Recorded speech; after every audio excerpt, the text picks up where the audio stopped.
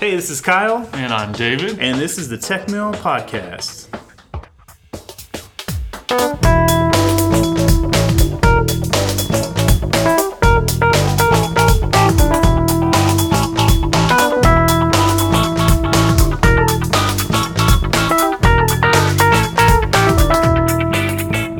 Hey, this is Kyle with the Tech Mill Podcast, and we are here with Eric Swain, who his current title on LinkedIn is Senior Director of Fan Engagement at Funimation. He does a lot of other things, though, so he's going to be talking to us about whatever he does today. Eric, how's it going today? Doing well. Thanks for having me on. Super. We've had a little audio issues today. It's okay. We're going to get through it. It's going to be fine. It's fine. It's going to be great. It's fine. So let's see. David, you want to kick off with some questions? You are putting me on the spot here. So, well, first of all, I hope you're not too nervous being on the inaugural episode of the Tech Mill Podcast, because this is kind of an honor. Other than it's like flying an experimental plane. This will work fine. Right? It's yeah, great. Yeah, I think so. It'll be great. The only thing better would be in 50 years when we have our last podcast, and you could be on that, and maybe that'll happen. That'd be quite the run, though. That'd be good. Yeah. I think we can do it. We have that longevity. So I guess first of all, let's kick it off with what brought you to Denton. When my wife and I were looking for a house after running through a number of duplexes and other plexes, we wanted to find an area in my hometown of Carrollton. I grew up in Carrollton, actually. Sorry. Yeah, it's okay. Seatown's all right. And actually, we were very economically motivated. As you go further north, you get more for what for your money. And little did we know we'd find an area that was just going to be perfect for our family and have so much more to offer than just a quiet, boring suburb. And I think we didn't come here for Denton, but ended up falling in love with Denton along the way. Right, and that's a nice coincidence or serendipitous. Actually, I don't know the right term for that, but it's a nice thing when that works out. Yeah. One of those things. Yeah. So I know your background is in the marketing data space. Yeah. But I know that's not where you started. So No. how did you get involved in technology? So that was an obsession even before college. My dad's an electrical engineer, so I couldn't avoid it in my life. My first computer was a TI 94 4A, and I played Hump the Wumpus religiously. But I think what really got me into it was starting in college. I was a front-end developer. What they call now a front-end developer. I knew nothing of the sort. I just made code in Notebook or text and tried to keep my indents straight. So, I mean, when I started, I really started with like Flash before it was bought by Adobe and it was all Macromedia stuff. And like did a couple of websites in college with my roommate.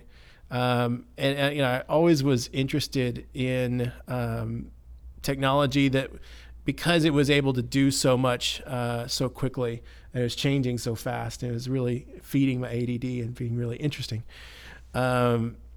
And so a few different wanderings, I ended up at an agency, an Omnicom-owned agency called Wrap.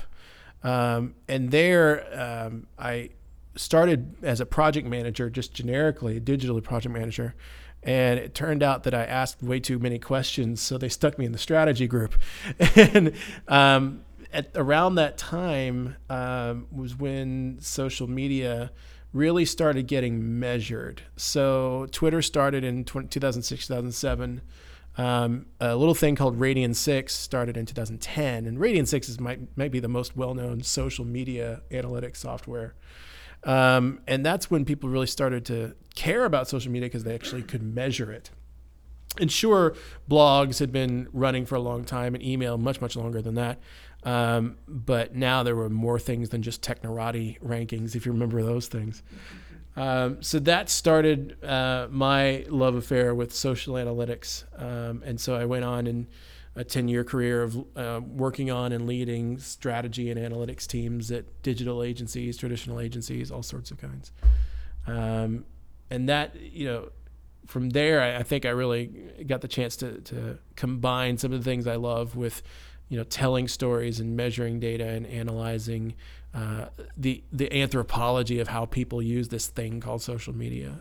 And that's all like kind of fed into my marketing career as well. So do you miss writing code? I do, actually, because I when I was writing code, it was at HTML4, and CSS had just started. Right, the bad old days. Yeah, the good old days. Yeah, and that was when DHTML was like awesome, and you did all this client-side JavaScript to do amazing things like hide areas of forms. Oh my God, I know you could do that. And I liken JavaScript to like driving a stick shift. Like it will either work or it will not. That is it. And you either will get the thing you wanted or you'll get nothing. And if you can learn to drive JavaScript, you can probably learn to drive pretty much anything. And that was, a painfully joyful time of code is learning how to do some JavaScript in those days. Yeah, and that's definitely the language I recommend to people if they ask, what should I learn to program? Yeah. JavaScript. Yeah. It's easy to get started, easy to mess up, as yes. you said, but it's a learning experience every time. So we were talking about this before you got here. I was complaining about my MacBook and what development environments we use, and so we thought we should ask anyone who had previously developed or currently does develop, what was your first programming environment? Oh my God, mine was Dreamweaver 1.0. Actually knocked me on my butt a bit because before then I'd been using something from, I think, Coffee Cup software way back in the day. It was like text editors, glorified text editors. And then you see Dreamweaver and you're like, oh wow, this is basically PowerPoint. Like that's all. Anyone that runs PowerPoint can run one of these things. And I know I'd beaten my head against building 2-column and 3-column layouts in the beginning of CSS and those float left and all. And they had in Dreamweaver those templates written by like the best, the writers of W3C, like the standards writers made their templates. I'm like, well, not going to do better than that. And so that's where I was like, I'm not going to need to stay in this code thing much longer. Or other things fascinated me beyond that. So I know when I first met you, you were doing... you were working for a startup on Mutual Mind, and you were also part of Digital Dallas at the time. So what, I guess let's start with Digital Dallas and what that is, and then also how you got started at Mutual Mind. So I think I have to go back a little bit because early on I got interested in this thing called the Social Media Club of Dallas. And this is around the time a guy named Mike Merrill had really rebooted it. And at that time, the entire Social Media Club could fit in a conference room. It wasn't that big. So I started participating in it, got the chance to speak a couple times. And that really got me connected to some of the OG gangsters of social media in the Dallas space. And then that was a series of connections that led me to Digital Dallas. Digital Dallas number 3, I actually begged to get in via one of my connections and introduced me to Mike Pratt, who led it at the time and still leads Digital Dallas. And I was just a hanger on at that point, just really enjoyed going to some of the meetups because it was a combination of startup and brand and tech that I hadn't seen before. It wasn't just social media people talking to social media people. It was, a real good mix of people. And at one point, Mike Pratt was trying to find a place to hold the next Digital Dallas that next month, and his place fell through on him, and he just started emailing me because we'd built a relationship and it was saying, I'm screwed, I have no idea what I'm going to do, and we don't have a place. So I said, okay, well, let me reach out to someone I was in a panel with at DFWIMA, the DFWI Internet Marketing Association.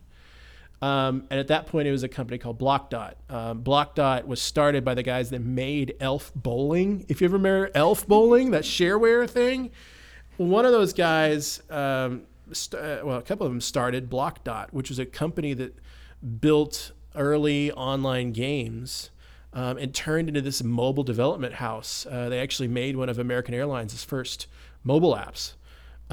So we asked if we could we could use their space, and they said yes. So that got us a Digital Dallas for that month, but that also got me on the board because Mike said, I'm the only one, you're number 2. And so it was me and Mike and Scott Ellis, and we were the first 3 on the board. And I stayed with Digital Dallas until Funimation, because I loved the chance to get more people to collide with each other. And I knew that one of the things that was going to make this scene interesting was the more we could get people bumping into each other and sharing ideas and meeting each other and building connections, that was going to generate the seeds for startups and ideas and companies. Right, and that's very similar to what TechMill is doing here in Denton. It's exactly. a very similar goal that we have. Yeah, it's one of those things you can't put a strong mindset on it at front. You can't say, I'm going to cause a startup to happen. But, the more you just get people bumping into each other and recognizing each other, then that moment when you need someone and really reach out for someone, you know who that is. Right. And you've got a mental Rolodex kind of built up of people you're comfortable with. Yeah. I think that's how we got started. It is, yeah. Yeah. Yeah, so actually, I guess, well, should we talk about Mutual Mind first? We can, sure. Yeah, let's do that first. All right, so how did you get involved? What is Mutual Mind, and how did you start over there? Sure. So I was, again, at the agency life, and being thoroughly burnt out by it. But at that time, a friend of mine named Tony Edwards was starting with his new company called Mutual Mind. And they'd finally got enough money to hire a sales guy, and he was their sales guy. And I told him, hey, I think I'm going to be on the market here soon because I'm looking for something new. And this was something really unique because I'd done a lot of social analytics work and already knew all the other companies that do that software. So it was a really neat idea to go work with them and build something that I always wanted at the same time.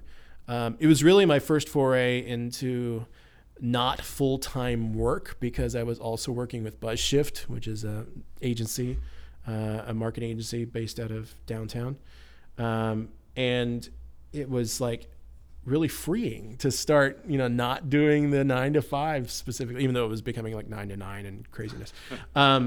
It was really interesting to start working with multiple companies and kind of flexing my arms in terms of consulting and things like that.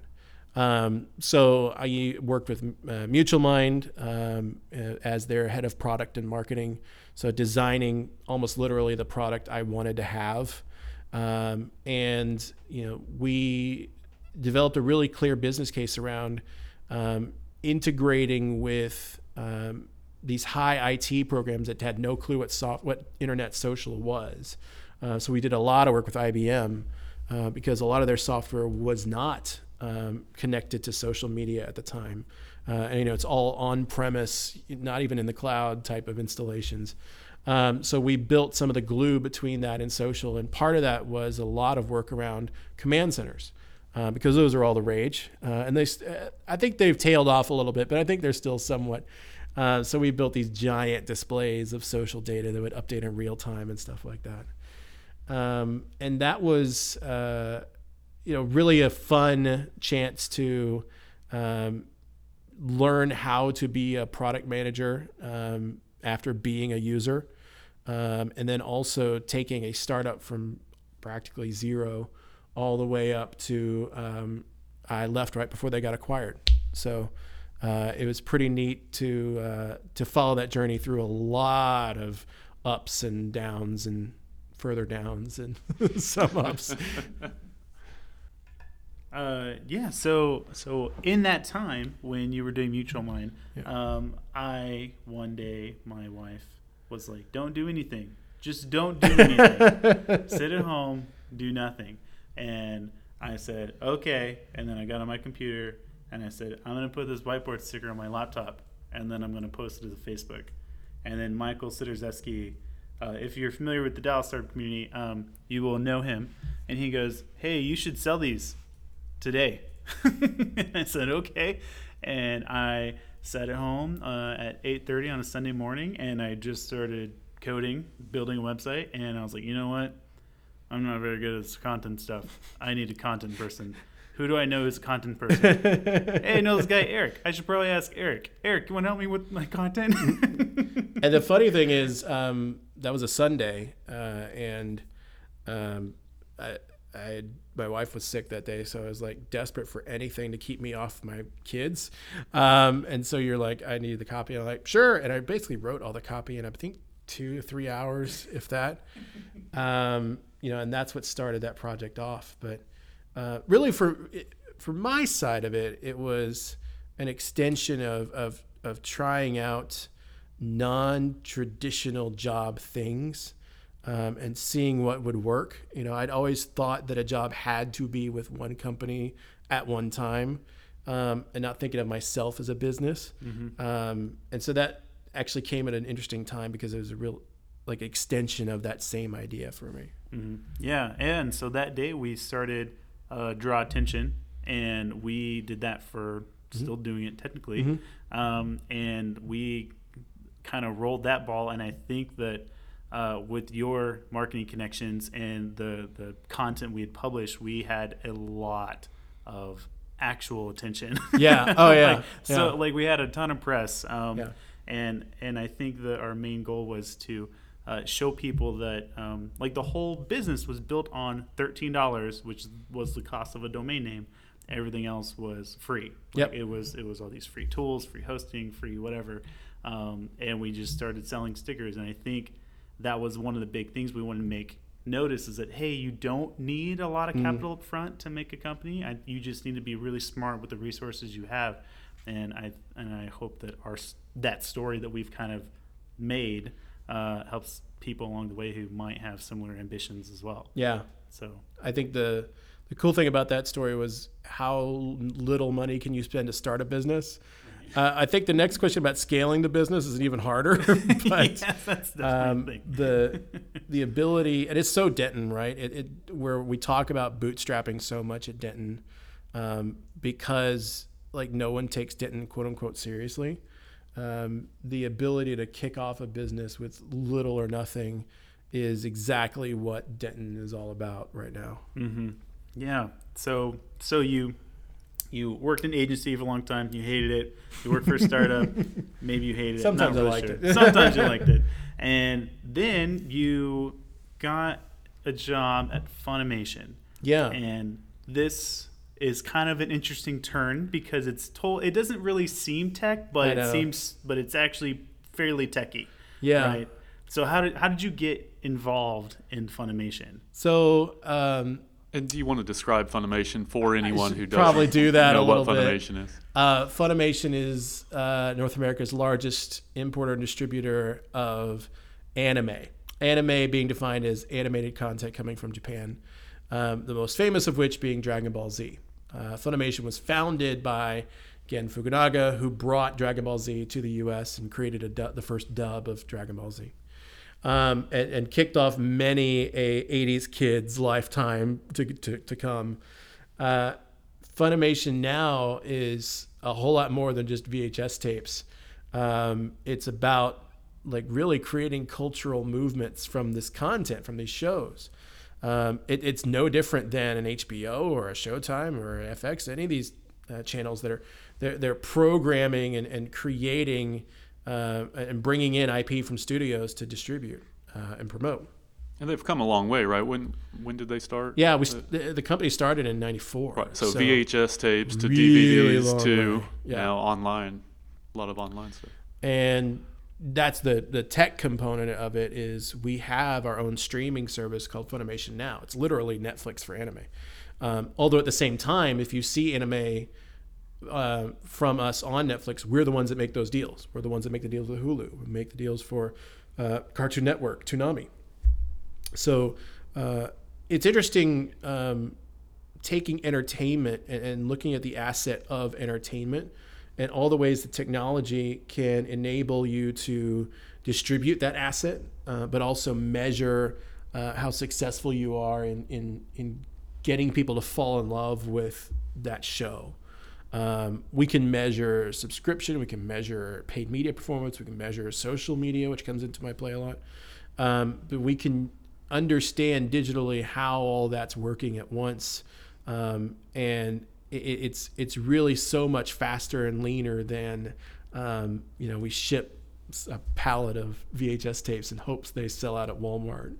Yeah, so you got involved in Funimation. So actually earlier this year, I think it was earlier this year, at South by this year, you guys had a big thing you were doing there. So what was that big thing you guys were doing? So that was part of the launch of Funimation Now, which is that streaming platform we have. We were unveiling a couple of new apps on iOS and Android, I think at the time. It feels like not that long ago and so long ago all at once. We've been, as Funimation, on this journey of rebooting our streaming service ever since literally beginning of January in CES when we announced it. So in March, we launched all new mobile apps. We're about to launch an all new site. We're about to launch all new console apps, so PlayStation, Xbox, Roku, etc. And really, it's getting back to that technology idea around entertainment, because people do not care what screen they are using to watch shows. They just want to be able to watch your shows in the cleanest, easiest way on whatever pixel they choose to use. That is such a simple customer proposition, but it's a really, really freaking hard technology problem, because you have to look at every single device and make that experience seamless across every device. David knows how hard this would be. Right, yeah. And video is not an easy asset to deal with in all these different devices, because they all deal with video differently, some better than others.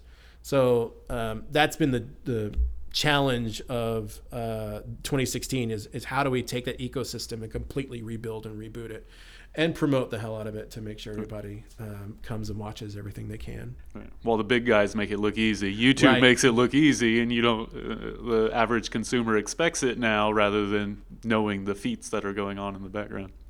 I have a vast appreciation now for Hulu and Netflix, and their budgets are kind of big, but the work they do to understand what it takes to bring someone in, what it takes to keep someone from churning, how you know when someone's about to leave the service and how you interrupt that process. All of that is data. All of that's analytics. It's not the right side of the brain anymore. There are creative moments that we need as well, but that's what fascinates me and digs into my data brain is how you can analyze customers or fans coming into the service and how they use it and what they love about it, and then how you keep them from leaving. So your title is Director of Fan Engagement. So when you're doing fan engagement, what all does that entail? I know it's a really pompous title, but fan engagement is designed as any place where fans meet brands at Funimation. So that's social media, paid media, PR, email, and conventions or events. The cool thing about that is it's looking at all the, if I can use some marketing terms, paid, earned, and owned channels that we have. See, I know marketing. And then also it's trying to look at them holistically all together. When they're all very, very different. Conventions are wildly different than emails, wildly different than PR. So that's another data-driven challenge that we have, is finding numbers that make sense for each channel separately, and how do you talk about them all together at once? How do you connect what they're doing to each other? We know that people are interacting with all these different channels, and it's not any one thing that causes someone to do one action. It's much messier than that, but how do we pick that apart and make it better with data? Yeah. So I think the biggest mind-blowing thing that I had about Funimation was that I watched anime. I love Dragon Ball Z. I love Full Metal Alchemist, and I know Funimation, right? Yeah. Every single time. You should be watching. And the biggest thing was that I had no idea it was located in Flower Mound, Texas. Right. Right. And this is not just like an office, it's an entire studio down in Flower Mound. So what does that look like? I mean, do you just have voice actors walking around all day? Yeah, pretty much. We have like 2 buildings in this giant warehouse district, and literally, if you don't know what you're looking for, you won't find it. And Funimation is like the most vertically integrated entertainment studio you'll ever find, because everything has to be done in-house, because everything has to be approved by our licensors, by the Japanese studios we work with. So where I sit, I can get up and walk a few feet over and go over to the creative department. That's where they're designing the packaging for the collector's editions or all the other editions. They're designing every single web ad we do, every single poster we create, all of our booths that we put up. All that's designed in there, and the site that we design, all the digital assets. Then I keep walking and I can go to the QA department where they're doing all the subtitling of content, and they're checking the audio mix, in some cases building entirely new audio mixes, or if they're doing original music. And then I can walk even further and go to the dub studios where the voice actors are coming in and out and dubbing. And those studios are running 10 a.m. to 10 p.m. Monday through Saturday. And that department cranks out over 160 episodes per week of dubbed content. And then keep going, and I can go to the team that manages all the voice actors, because we have over 400 voice actors we work with. And so all of them are independent contractors of Funimation, and they all have schedules and demands and things that make them human. And so it's wrangling all of them. So it's really amazing that all of that is in one building, including our founder, Gen, who still is our CEO. So it's kind of, you can see the entire life cycle in the company in one building. It's amazing. So, favorite social media platform? I am such an early adopter and easily fizzling out. I want to love Medium more. I want to write more for Medium. I've been an on and off blogger for a very long time, ever since LiveJournal. But it's one of those things I'm itinerant. I never really stick on it. But what I love about Medium is the first time I sat down to blog using that platform, it was the cleanest experience I've ever had in my life. I mean, it was just slick and easy, and the restriction of decisions actually made my writing better, and I love it. Now, I haven't written on Medium in a long time. I need to get back on it. But I love reading on Medium because the content there is so distilled, and it's not a lot of cruft weighing down. But I think the platform I'm most regularly using is probably Twitter. I got on Twitter really pretty early because a friend of mine was at South by Southwest in 2006 and said, you need to be on Twitter. Or 2007. Sorry, they were 2007. And so Twitter has been able to connect me to other people probably more than most platforms, because it's one of the few platforms where you can reach out to someone randomly and you don't have to have them accept your friend status or whatever. You can just ping them and you might get lucky. And that's caused a lot of connections for me. So that's probably my favorite platform, or at least the one based on my behavior that's my favorite. And that was back when it was still text messaging, right? When you started up then, if it was that long ago. Cause when I had my Razr phone, I think, I was using text messages to send things into Twitter. And I thought that was the coolest thing, right? And then, at some point I got a BlackBerry Curve, the original one, which had the keyboard that everybody fell in love with, right? And I was doing Twitter chats from the BlackBerry Curve, and that's not a good idea. But, it was the volume of conversation you could get into with those early Twitter chats was just insane, just crazy amounts. And I think even that's a little bit blown over now, but it's amazing what Twitter has become, and then the challenge they have left to figure out who the heck they are going forward. Right, and how they survive in this world where Facebook is dominating many, many places right now. At Funimation, we work with all the social networks, and we have a pretty good relationship with all of them. personally, because when we talk about anime content, that opens doors a whole lot of places. So Twitter, of course, loves talking about our content because it's so rich and vibrant and engages people so much. But at the same time, we can't put full episodes of anime on Twitter because their video platform is only 10 minutes max. And their geo-blocking isn't always what we want. And their rev share program is only just now getting off the ground. So they've got a lot of work to do to get to where some of the other platforms are already. Right. Okay, so my other question, and you can feel free to punt on this one if it's too in the weeds. So as a software developer myself, I look at apps differently than the average person does because I build them, and so I notice little things that other people wouldn't do. So since you deal with, and it doesn't sound like your day-to-day is social media because you deal with the data side on it, but what do you see in social media that the average person doesn't see? I've always loved what I call the anthropology of social media, and analyzing how humans interact with the technology and the biases that we bring to the technology and the technology brings to us. So I'll give you an example of what I mean.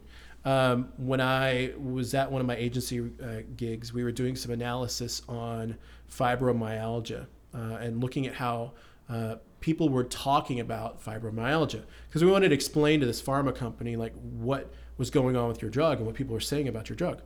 And I found some keywords that in the data set were just wildly out of whack. Like just all these keywords were clustered together and so constantly showing up together. And it's like, it didn't make sense. Well, it turned out it was one of those random statements you see on Facebook, like I am suffering from the hidden disease. Not to make light of that at all. It's a really terrible thing. But it's one of those statements that you see a long paragraph and at the end it said copy and paste if you agree with this. And hundreds of people were doing that all at once. So nobody was saying anything original. They were all just copying and pasting all things at the same time.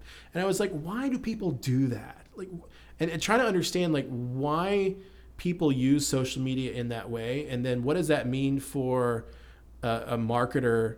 Like, do I want to take advantage of it? Do I need to stop people from doing that to hurt my brand? Like, understanding that anthropology of it through the data available really interests me. And so that when I see social media, if I'm looking at the matrix code, right, then right. What I'm seeing is these constant actions that you see over and over again by people using that platform and trying to understand like what that means.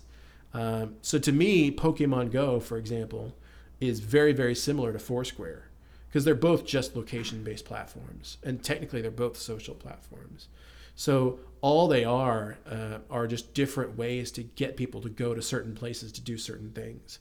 So as a marketer, I'm saying, well, heck, if I've got a Pokestop anywhere near my booth at Funimation, I'll pay for lures all day long because I want people to show up. Way back in the day, even before Foursquare, there was Gowalla. Gowalla did the same exact thing. You just did it with badges instead of Pokemon lures. So I see a lot of these same behaviors cycling through over and over again. Right, and when you were talking about the Facebook thing, I was thinking about email forwards that used to happen back when people used email that way. Maybe they still do in corporations. Luckily, I don't have to deal with that anymore. But it is interesting. You get that overview perspective of what a lot of people are doing rather than just the what am I doing on this thing. That's very interesting. Okay, so I have one last question. What advice would you give to someone in your field, whatever that may be? Sometimes I'm not sure what I do either. What advice would you give? I like to tell actually, when I interviewed at Funimation, they asked me what my management style was, and I said it's half camp counselor and half corporate therapist. And I think that's kind of what I do most of the day. If we're talking about digital marketing, a lot of people run first to being good at the platform, like knowing how to tweet or how to Instagram or how to Snapchat. And we use that as a proxy for being good at digital marketing. But actually, you need to first be good at marketing. And it's the business side of it. You have to really get an idea of how someone's business works and understand how they make money and the things they want people to do and the things they don't want people to do. And then be able to connect that to what you know about these crazy platforms, from Snapchat to Anchor to Kick to anything, and how you can tap into these behaviors that people already have on those platforms to get them and motivate them to do the thing that you want them to do ultimately. So it's not about being an expert at social media. I think that's kind of overblown now, but it's more about you have to be really the smartest business person in the room first, because your job is to connect all that business to this wacky world of digital marketing, and then be able to reach in your toolbox and pick out the right things at the right time to get the results that you want to get.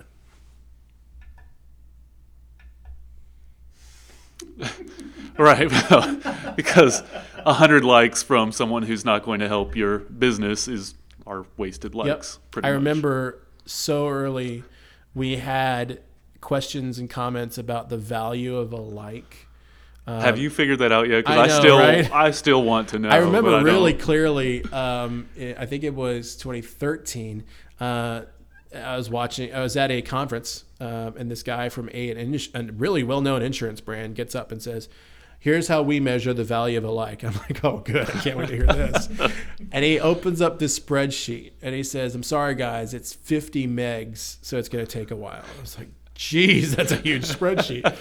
And it had like 30 tabs and whatever, but the end tab was like, all right, you type in here what your likes are, and you go to tab 50, it tells you how much they're worth. I'm like, really? Like, that's how you win? Because no one's going to care about that whatsoever. Just because your spreadsheet took a long time to open does not mean it's right. And you should have opened it before you got up on stage. Really, I mean, come on. And it's funny, that's the same thing we saw with email, and people trying to figure out the value of an email address, and the same thing we saw earlier of the physical address. And these same things show up in marketing over and over again. But it's so funny that we constantly still think that just because it's a number we can see and touch and measure, that means it's valuable. Not necessarily Right. true. And that's the flip side of data. That's the Right. bad side of data is this data useful? Yeah. Kyle, is your mic on this time? Yeah, it's this little red blinking light, and it turns out that if you press it more than once, it does not. I don't know. Amazing. I know, Yes. it's amazing. Learning new things all the time. Okay, I mean, do you have anything else for Eric? I know it's a late night. My list is complete. Your list is complete. Excellent. Eric, how can people get in touch with you if they ever want to reach out for any reason whatsoever? Sure. I'm pretty much eSwain everywhere you want to be. So eSwain at Facebook, on Twitter, eSwain@gmail.com, eSwain on Instagram if you want to get there or that way. I don't know how. But yeah, drop me a line. And if you want to know more about Funimation, you can go to Funimation.com. Or you can visit our parent company site. That's where the job postings are, which is Group1200, group1200.com. And do we have show notes? Should we? You've been taking them, right? You should. I haven't. I'm just saying, in case people can't spell Swain, we should probably have show notes also. So do we have a place to put show notes? We do. Okay, then we'll have and show notes. I will take notes in post-production because I'm going to be listening to this forever. So I think there's one more thing I want to ask you about. I think we've talked about this before, and God, I hope I'm not getting mixed up with another person. But you had started a burger blog. No, it's Burger Meetup. Burger Yes. Meetup. I'm sorry, it was a burger meetup. Again, one of those things, I'm really good at starting things and not so good at keeping them going. But it's one of those projects I need to resurrect sometime. This is how I met Tony Edwards from Mutual Mind. Is I got a wild hair that I was going to start the Dallas DFW Burger Meetup. And for about a year going, we met up every month at a different burger joint and sampled their wares. And I would call the burger joint ahead of time and let them know people were coming and, what kind of burger can we put together and what can we do. At one point, we got a write up in the Dallas Observer, and we went to Meddlesome Moth, and they made a custom burger for us and stuff like that. So I think there's still something there, but it's it's one of those projects that actually connected me to a lot of people, and maybe I need to resurrect that one again. Well, in still a year, you say you start things and quit them, but a year's a pretty good run, I'd say. I don't know how many burger places there are in the area, but that's still a good number. We tried some really, really good ones and some ones that weren't so good, but when we did the third one, we had 30 people show up, and I was totally stunned. I did not expect that at all, but it just kept sharing and sharing and sharing. And there were people showing up that I didn't know. And that's when I knew, like, oh, wow, this is something, because I didn't invite you. So. Awesome. Well, I think that's it. That's all I got. I think that's it. Eric, thank you so much for being here on the podcast. The first guest, might I add. So, I think I get special cred because I did the first Little D Open Coffee Club. I was the first mediator on that, or whatever that is. And then getting to do this, it's a real honor. Awesome. Well, thank you for being part of the Denton community. And we need like a closing jingle or something. You do. Do we have a closing jingle? Is that the beatboxing?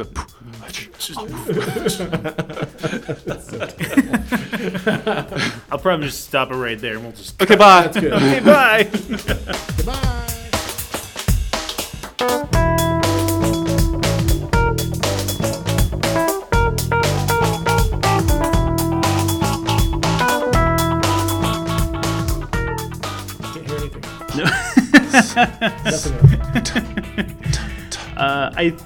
We might have to forego the monitoring on this. David's beatboxing over there. I'm testing the limits of this pop filter right here. Yeah. Awesome. I don't know how this is supposed to be where I can look at people and still talk into the mic directionally. It's just like, hello everyone. I am tilting my head so I can see you right now.